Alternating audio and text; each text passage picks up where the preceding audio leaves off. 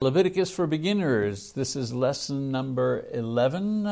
The title of this lesson is Observing the Day of Atonement, chapter 16. Let's look at our outline here to fix exactly our position with regards to our study of the book of Leviticus. If you notice, we have the two main sections of the book, Attaining Holiness, the first 16 chapters, and we have done A, B, C, and D. We're going to do D today by observing the Day of Atonement, attaining holiness by observing the Day of Atonement. And then practicing holiness, the last chapter, 17 to 27, we will list these sections when we begin them in our next lesson. For now, I'd like to review and comment on the clean and unclean section, which we briefly covered in our last lesson, a single lesson, and we covered maybe 4 or 5 chapters. There are a few points that I'd like to make and clarify before we move on to examine the most important ritual done only once per year by the high priest, and that was the Day of Atonement described in chapter 16. But before we get there, a couple of things I'd like to emphasize. First of all, in this business of clean versus unclean, I want us to remember that uncleanness did not equal sin. To be unclean at that time, to be unclean meant that a person was not in a condition to come before the Lord at the tabernacle and offer any type of sacrifice. The rules for clean and unclean in regards to food or leprosy or various bodily discharges for both men and women, and regulations for women after they gave birth were instituted by God to form a pattern of behavior that reflected and honored God's innate character of holiness. Remember we said, how do you describe God? He's transcendent, He's glorious, He's inscrutable. So by accepting and willingly following these preconditions for coming into the presence of God, the Jews were following God's rules and His procedures for being ceremonially clean and pure, and thus able to approach the living God without danger or rejection because of some form of impurity. God gave the rules simply because humans would not know what was clean and unclean as far as God was concerned. Again, to be unclean was not a sin and did not require sacrifice in most instances. The exception was when someone was healed from leprosy, and we covered that in our last lesson. So a person unclean for one reason or another was not ashamed, did not feel guilty. It was something that happened from time to time that needed to be remedied, usually through bathing and or cleaning objects that had become contaminated. Secondly, there were some advantages to the clean and unclean system. For example, from a theological perspective, the people had a clear set of rules by which they could both please God and maintain the holiness of God's tabernacle and His nation. They understood how they were to be in order to approach God. There was certainty there. From a moral perspective, the rules encouraged sexual behavior and respect consistent with God's broader teachings concerning moral conduct in matters of sex. And then from a practical perspective, this clean and unclean legislation led to a healthier lifestyle for the people. Another point I'd like to make about this clean and unclean business, some characteristics of uncleanness. Although Christians, we're not subject to these laws in order to come before God. Why? Well, Christ has cleansed and continues to purify us with His blood each day. In Acts 2:38, we find out how we become clean by repenting of our sins and being baptized. And then in 1 John chapter 1, verses 7 to 9, we learn how to remain clean, and that is by confessing our sins and acknowledging them before God. And the Bible says that He is faithful to continually forgive us and keep us clean by the blood of Jesus. In addition to this, God has put the Spirit of God within us so that we don't have to go to a place in order to approach God. We are continually before Him and continually cleansed to do so by the sacrifice of Christ serving us through our faith in Jesus. Because we have faith in Jesus, His sacrifice continually cleanses us. Because the Holy Spirit dwells within us, we are continually in the presence of God. And we are able to be in His presence because through faith, He continues to keep us clean. He continues to maintain our ceremonial, if you wish, cleanliness so that we can remain before Him at all time to offer sacrifices of praise and thanksgiving. However, this being said, the old system described in Leviticus had its own features. For example, cleanness was not contagious, but uncleanness was. Just as one infected with a virus today can pass it on through contact with others, uncleanness could also be passed on through contact with things or people. Also, certain categories of animals and birds, etc., were unclean, but not a category of people was ever considered such. The poor, those who were uneducated, those who lived in the city versus those who lived in the country, no one person was considered unclean because of who they were. Thirdly, uncleanness was a ceremonial condition, not a moral condition. It was inconvenient, it was time-consuming, but it wasn't shameful. Also, removing uncleanness mostly required quarantining, bathing, cleaning, or disposing of various clothing or objects, along with visits with priests or offering of sacrifices to publicly confirm our purification.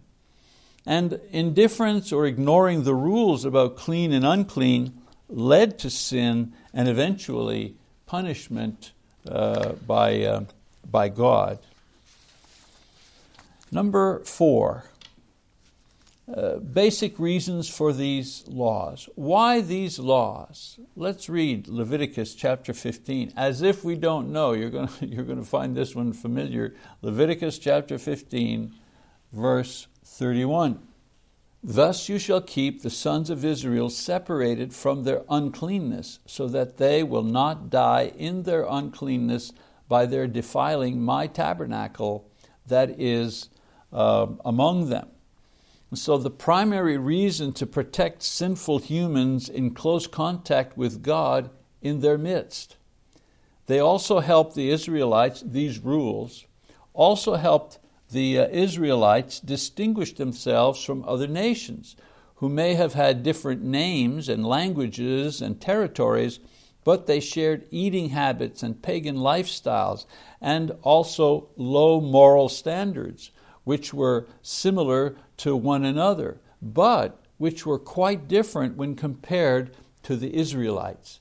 They stood out because of what they ate and what they didn't eat and what they did and what they didn't do and what they worshipped and who they didn't worship. Another point here, do these laws apply to us today? The answer is they no longer apply to us. However, we can still learn from this teaching and experience of the Jews. There are teaching opportunities. For example, we now know that none of these rules apply to Christians in the Christian age, and we need to watch out for those who would try to impose this on us. Paul says the following in Ephesians chapter 2, verses 13 to 15. He says, "But now in Christ Jesus, you who were formerly far off have been brought near by the blood of Christ. For He Himself is our peace, who made both groups into one and broke down the barrier of the dividing wall, by abolishing in His flesh the enmity, which is the law of commandments contained in ordinances, so that in Himself He might make the two into one new man, thus establishing peace." So we can eat pork, we can eat any type of fish, and bodily discharges of any kind do not render us impure before God. We can associate with any person or culture for the purpose of the gospel. Some people are lost and need the good news, but no one is considered automatically unclean. We know through Christ in Mark chapter 7, verse 19, and through Peter, Acts chapter 10, verses 12 to 15, that no food is unclean, and we can eat any food, and our prayer of thanksgiving to God is what purifies what we eat. 1 Timothy chapter 4, verse 5. Our only restriction on food is when we hurt someone else's weak conscience by eating what another brother believes is forbidden, and we move him to do the same against his conscience. Paul talks about that in Romans chapter 14. In other words, we eat pork, and we're free to eat pork if we want to. But there's a brother in Christ, for whatever reason, feels that he shouldn't be eating pork, and we eat pork, and we encourage, don't worry about it. Go ahead. There's no problem. Don't be like that. And he goes ahead and violates his own conscience by eating what he thinks he shouldn't eat. We're responsible for his broken conscience. And Paul tells us that we shouldn't do that. We should not bring a brother to a point where he violates his conscience. Our freedom should not be the cause of someone else's sin. And so we do have a responsibility to restrict ourselves for the sake of the conscience of a brother for whom Christ died. Another valuable lesson and parallel is the pursuit of holiness by believers. They did this by following the ordinances given regarding clean and unclean for the purpose of maintaining ritual cleanness and purity, so they could interact with God at the tabernacle. The New Testament does not require Christians to be ritually pure, but it does require us to be morally pure. For example, in 1 Timothy 5:22, Paul writes, "Do not lay hands upon anyone too hastily and thereby share responsibility for the sins of others. Keep yourself free from sin." In 2 Corinthians 7, verse 1, Paul says, "Therefore, having these promises, beloved, let us cleanse ourselves from all defilement of the flesh and spirit, perfecting holiness in the fear of God." So the idea of cultivating a holy attitude, a holy life, is still part of our responsibility as believers. But Paul tells us we do this by cleansing ourselves not of meat or food or touching things, but from the defilement of the flesh and spirit. In other words, the sins of the flesh, the sins of the spirit. He says, perfecting holiness in the fear of God. We know who God is, a great and mighty God. And so we get rid of sin in our lives. We get rid of lust. We get rid of impurity in our lives so that we can stand before God without fear. And then in 1 John chapter 2, verse 15, John writes, "Do not love the world nor the things in the world. If anyone loves the world, the love of the Father is not in him." Part of cultivating holiness is based on who we love. Who is it that we love? What is it that we love to do? Is our love completely devoted to self-gratification? Is our love always directed at things in the world in order to satisfy our needs? Or is our love to satisfy our need to please God, to do what God has asked of us, to live in such a way that reflects His holiness in our lives, which gives light in this dark world? We are God's holy nation, and we strive to be and remain holy and pure until God, before Christ, in unity with the Spirit. So how do we do this? Well, first we distinguish between what is clean and unclean before we consume it. I'm not talking about food here. I'm talking about media. I'm talking about books and pictures and music and images and entertainment that we consume. For example, pornography is impure, it's unclean.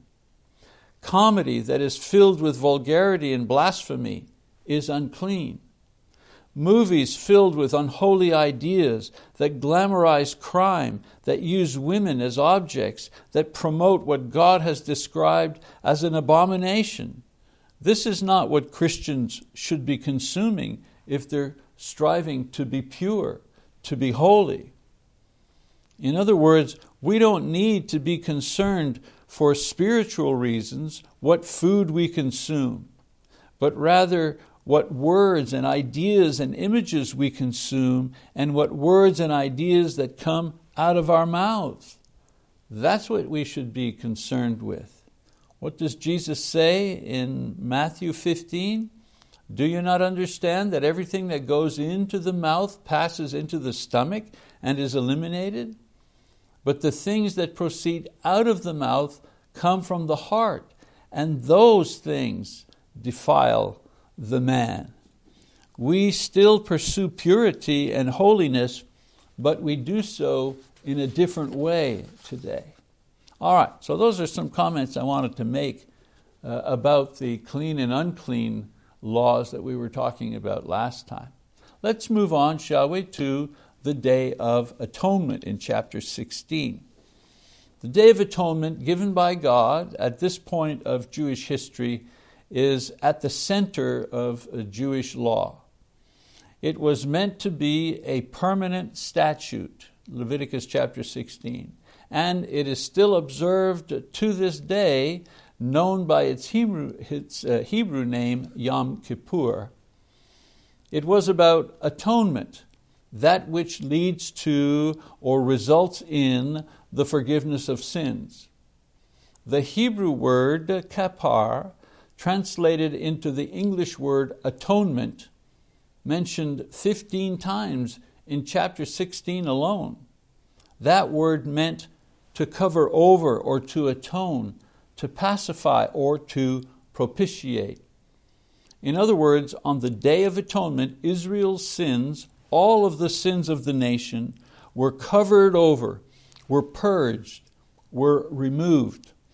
As I said, it was at the heart of Jewish law, and it appeared near the middle of the Torah, in the middle of the third of 5 books. Chapter 14 is the exact middle, and the atonement information is in chapter 16.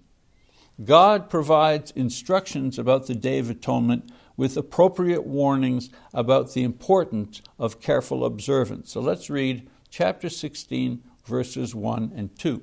Now the Lord spoke to Moses after the death of the 2 sons of Aaron, when they had approached the presence of the Lord and died. The Lord said to Moses, "Tell your brother Aaron that he shall not enter at any time into the holy place inside the veil, before the mercy seat which is on the ark, or he will die. For I will appear in the cloud over the mercy seat." The idea here is that God controlled the times and the manner that the priests could approach him in the tabernacle. That was not something that the priests decided. That was something that God decided.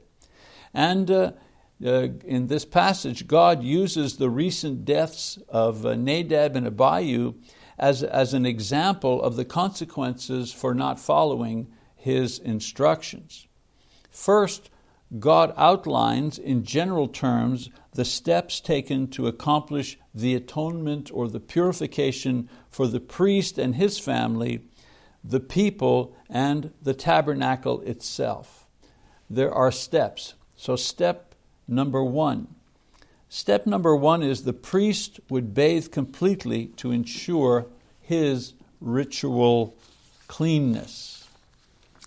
Step number two, this is for the Day of Atonement now. Step number two, he would only put on the basic clothing of his linen undergarment, his linen tunic, his sash, and linen turban. These were his working clothes, if you wish. In coming before God, who appeared above the ark, covered by the mercy seat, the cover of the mercy seat that had the two angels facing each other, the high priest entered as a servant without the ornate trappings of the high priest, which he wore before the people. When I talk about the ornate trappings, the ephod with the 12 precious stones on the breastplate and the 2 stones on his shoulder pads and the gold plate on his turban, all completed with his multicolored robe made with finely woven threads. He didn't wear all of that when he entered into the tabernacle, into the holy place, into the Holy of Holies. Step number 3, he would bring various animals to sacrifice, first for his own sins, then other animals for the sins of the people. These constituted a burnt offering and a sin offering for himself. The bull was for the sin offering. The ram, which is a male sheep, the ram was for the burnt offering. He would then receive 2 male goats from the people, one for a sin offering and one as a scapegoat. Step number 4. Once assembled, the procedure was as follows. First, the priest would offer the bull as a sin offering for himself, as well as the ram for himself as a burnt offering.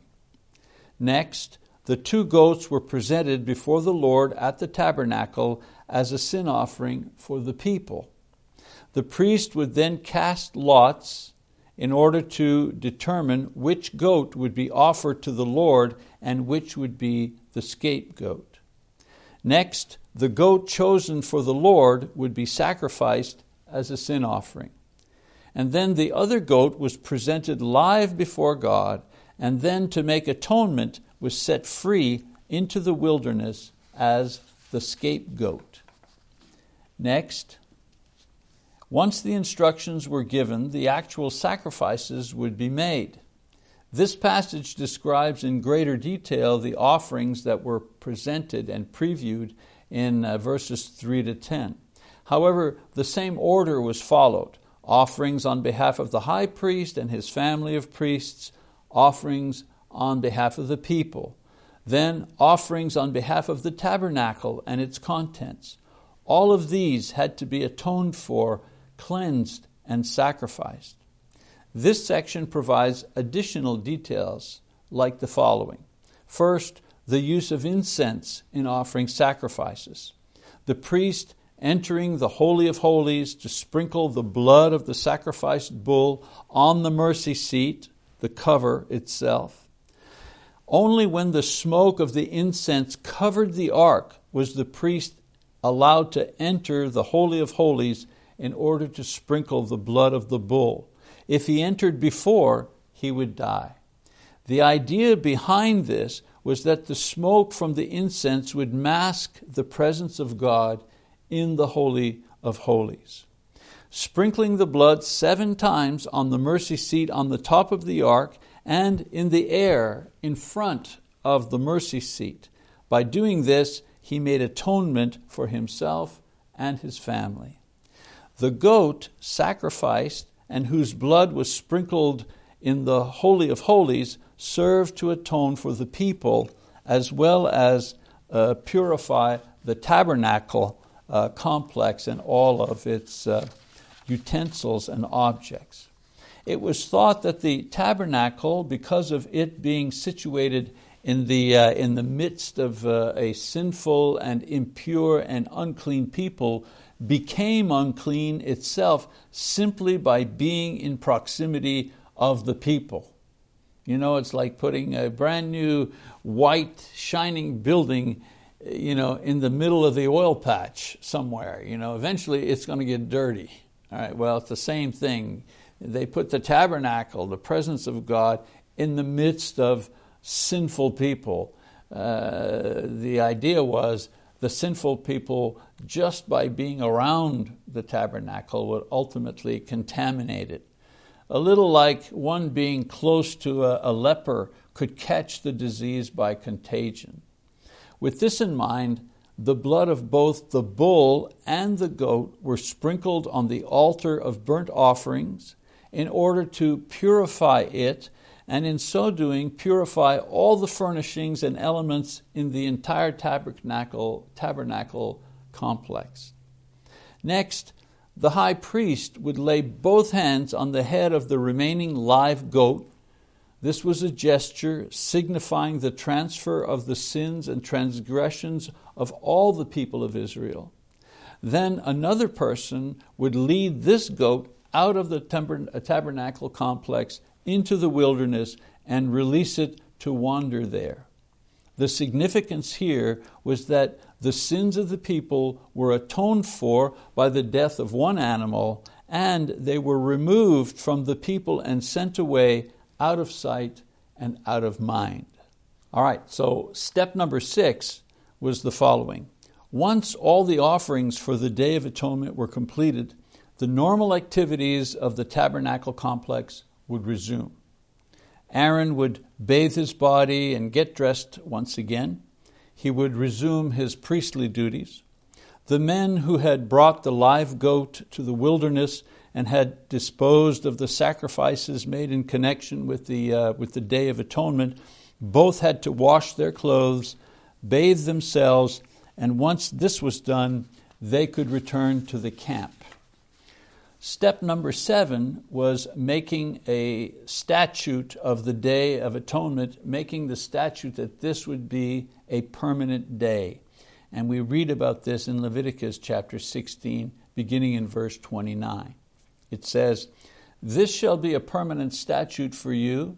In the 7th month, on the 10th day of the month, you shall humble your souls and not do any work, whether the native or the alien who sojourns among you, for it is on this day that atonement shall be made for you to cleanse you.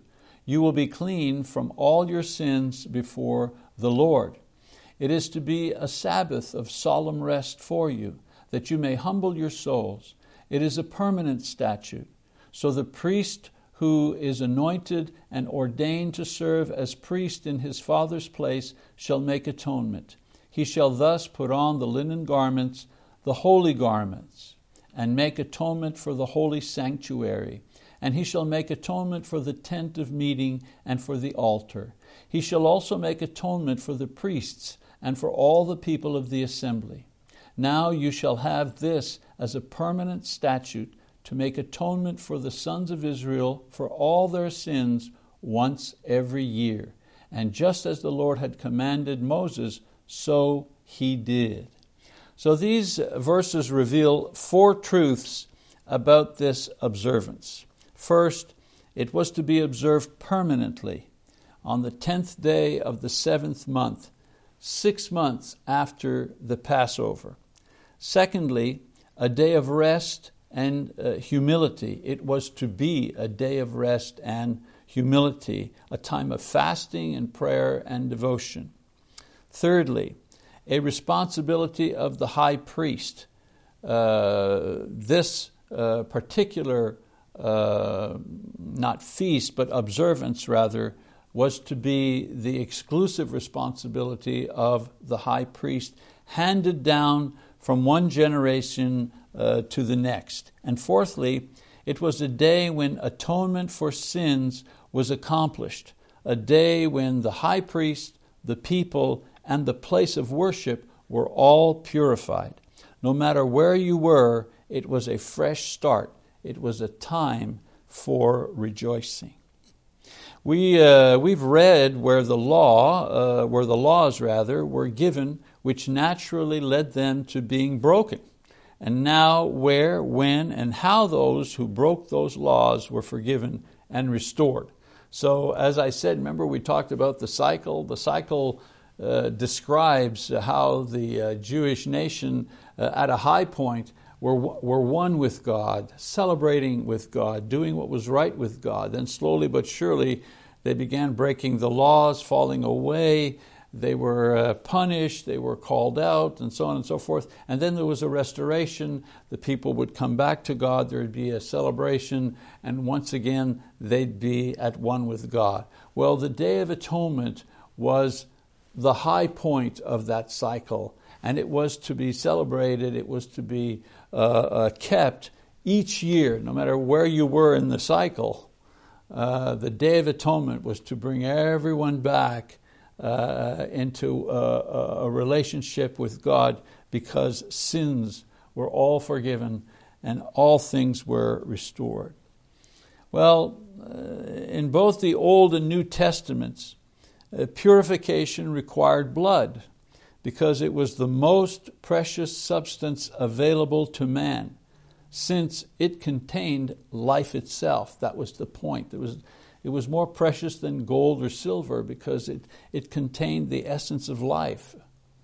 So far in Exodus and Leviticus, we've reviewed the reasons and procedures for the sacrifice and the offering of the blood of animals as atonement and as forgiveness for sin.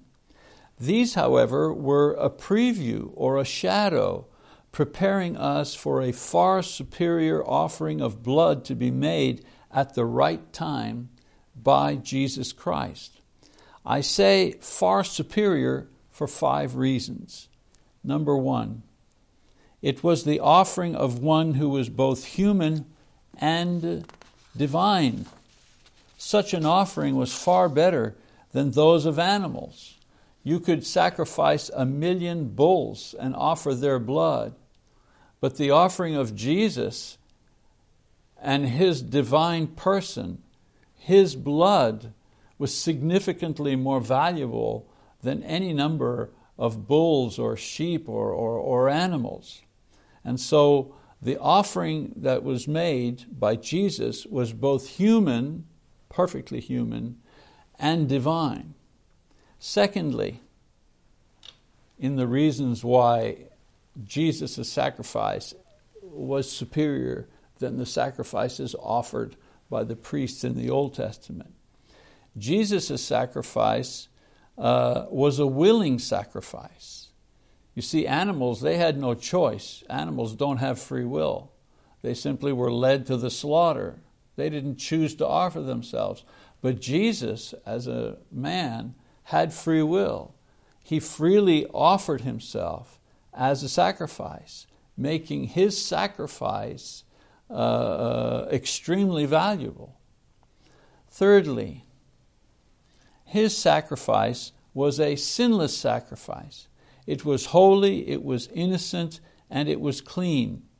The only criteria for an animal to be sacrificed was that there be no physical defects in the animal. But Jesus' sacrifice was not just no physical defects. He had no spiritual defects, no moral defects. The sacrifice was absolutely pure and sinless. Number 4, it was a once-for-all-time sacrifice.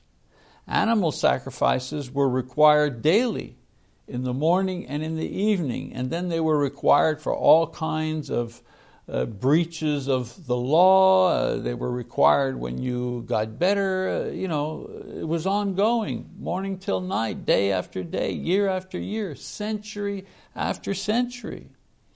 But Jesus' sacrifice was offered only once, and it accomplished everything that it set out to do one time. It covered the sins of everyone, everywhere, for all time, all sin. And then number 5, Jesus' sacrifice could take away sins once and for all time, as I mentioned before. Animal sacrifices arrested sin and put sin into a kind of a suspended state until Jesus' sacrifice completely eliminated them, because His blood was worthy to make proper atonement and secure eternal forgiveness. In this way, Jesus' sacrifice fulfills the purpose and the promise of the sacrificial system of the Old Testament. That's why we study the Old Testament and why we're studying the sacrificial system, in order to better appreciate and put into context the sacrifice offered by Jesus. So this concludes the portion of the book of Leviticus dealing with the sacrificial system. Here briefly are a few lessons that this section teaches us, and I mean very briefly. Lesson number one, God takes sin seriously. Being holy Himself requires that He punish sin, that He punish unholiness. Don't ever be mistaken. There's no such thing as an innocent or unimportant sin. God takes sin very seriously. Secondly, the just punishment for sin is death, since sin contaminates us and inevitably leads to both physical and spiritual death. As Paul says in Romans 6:23, the wage of sin is death. The result of sin is death. Every time, there's no exception. Number 3, God graciously offers His own Son's blood or life to atone for our sins and to obtain forgiveness for them. That's the purpose of the cross of Christ. That's the message of the gospel. You reduce Christianity down to its simplest forms. God offers Jesus as a sacrifice, pure and holy, in order to pay the price for our sins. And He pays the price for all of our sins. And all of our sins are forgiven. They're taken away like, the scapegoat, out of mind, out of sight. They're taken away once and for all and forgiven forever. I often tell the congregation when I'm preaching, don't look back. Because when you look back, what's back there are your sins, and they've been forgiven. Look forward instead. Look ahead to the reward that God has promised those who remain faithful to Him. And then lesson number 4, we receive this atonement and forgiveness through faith. We accept it through faith. And that faith is expressed in repentance and baptism. Acts chapter 2, verse 38. Okay, so those are some lessons that we can draw from the material we've studied so far. Give you a little reading assignment here, chapters 17 to 20 for next time. So I hope that you do that, and we will continue in our series. We'll see you next time. God bless.